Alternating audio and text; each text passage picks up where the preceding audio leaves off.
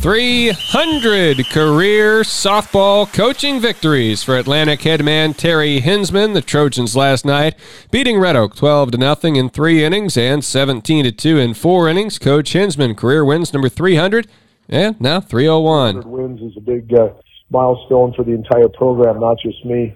I didn't really pay much attention to it until I noticed my daughter was in the stands late in game 1, and we went out to right field like we normally do in the first base dugout post-game, and they had a little sign, and the girls took some pictures, and we had a very short celebration. So I think really it's less a reflection on me, and it's more a reflection on the players that I've had throughout the course of the season, the course of the years that really have made the difference and set the tone for being successful and working hard and putting in the long, hard hours that it takes to have a program of this nature. Atlantic to finish up the regular season today at Lewis Central. Last night in Game 1, Melina Woodward went 3 for 3 with a couple of doubles and 5 RBIs. Zoe Kirchhoff allowed 2 hits in the shutout with no walks and 3 strikeouts.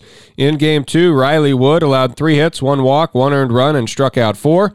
Ava Rush went 3 for 4 with an RBI. Jada Jensen had a single, a triple, and 4 runs batted in. Zoe Kirchhoff 3 for 3 with a double. Atlantic baseball last night split with Red Oak, falling 11-5 in the first game and winning 6-5 in the nightcap. Game 1, Jackson McLaren, 3 hits, 2 doubles, and RBI. Ethan Sturm had 2 hits and drove in a run. Red Oak scored 6 runs in the 5th inning of that contest. In Game 2, Atlantic had 4 hits, but they drew 10 free passes, 7 walks, and 3 hit batters. Wyatt Redenbaugh had the big blast with a home run. Garrett McLaren doubled, singles for Easton O'Brien and Jackson McLaren.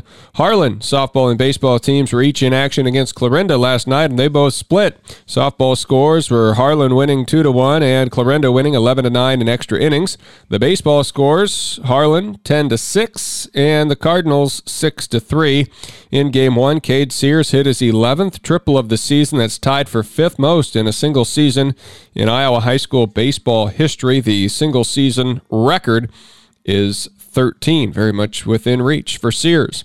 Also, Joey Mosier, Quinn Custers, and Austin Schumacher had 2-hit games in the victory.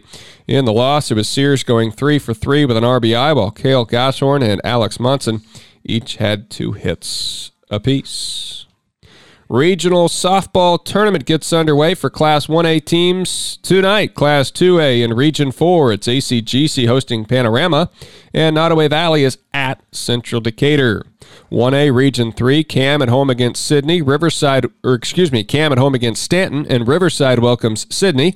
In 1A Region 2, the game will have on KSOM. 11-13 Audubon hosts 1-20 West Harrison. Pre-game coverage at 6:50, including a visit with Wheeler coach Eric Burkowski coming your way at that time. It's a 7 o'clock first pitch on KSOM. Audubon hosting West Harrison tonight. Griswold and Exira EHK both have first-round byes in 1A, and AHSTW in Class 2A will not get the postseason started until Wednesday of next week. District baseball doubleheader on KSOM coming your way for Saturday. Audubon will take on Stanton in Game 1, and AHSTW will oppose Coon Rapids Bayard in Game 2. Wheeler coach Matt Wilder with his take on the Vikings. Well, I went and watched them play Logan on Thursday night, and they're good. They hit the ball well. They squared it up a few times and had a couple doubles, and they put the ball in play. They didn't strike out a lot, and they got walked a bunch too. So I know both teams weren't throwing their number ones by any means, but they looked pretty solid. More with Coach Wilder to preview tomorrow's district contest tomorrow in our morning sportscast on Saturday.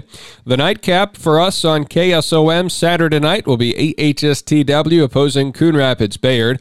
The Vikings won just 3 of their first 15 games this season before putting together a 4-game win streak recently.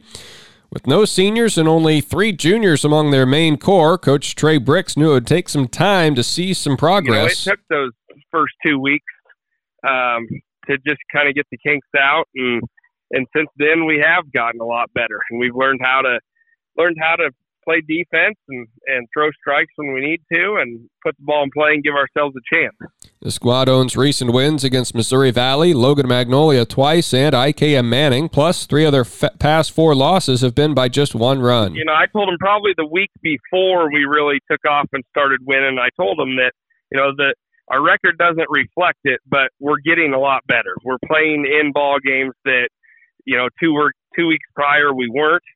And we are improving, even though our record wasn't showing it yet. And I said, just hang in there, keep doing what you're doing, and stay confident in yourselves, and it'll happen. And luckily, the next week we really took off, and we won 4 in a row there. A big challenge straight ahead with Class 1A 7th-rated Coon Rapids Bayard. They're always going to be sound.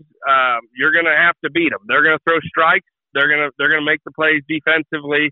And so that's kind of what we've been talking about all week in practice is we've got to make the plays we can make. We got to throw strikes and give ourselves a chance. Braden Lund and Nick Denning have been two of the standouts for AHSTW this season. Lund is hitting .468 with 18 RBI. Denning's got a .403 average and 23 runs scored, and he's been his best on the mound. 4-0 with a .61 ERA, 48 strikeouts in 34 1/3 innings pitched. They're veteran guys, and I say veteran, and Nick's only a sophomore, but he's played a lot of ball. And I told those two early on in the year that we were going to lean really heavy on them. They were going to have to produce a lot for us. And, they have stepped up to the challenge. And they've kind of carried the load, especially early on in the year when those younger kids were really struggling. Those two guys did a lot in the lineup for us. Other first-round district baseball pairings involving immediate coverage area teams tomorrow. Riverside will take on Fremont Mills. Cam gets together with Bedford. Griswold goes up against Trice Center. Exira EHK takes on Logan Magnolia. Also, Nottoway Valley OM will get the postseason started in Class 2A tomorrow against Central Decatur. I'm Bennett Blake with sports.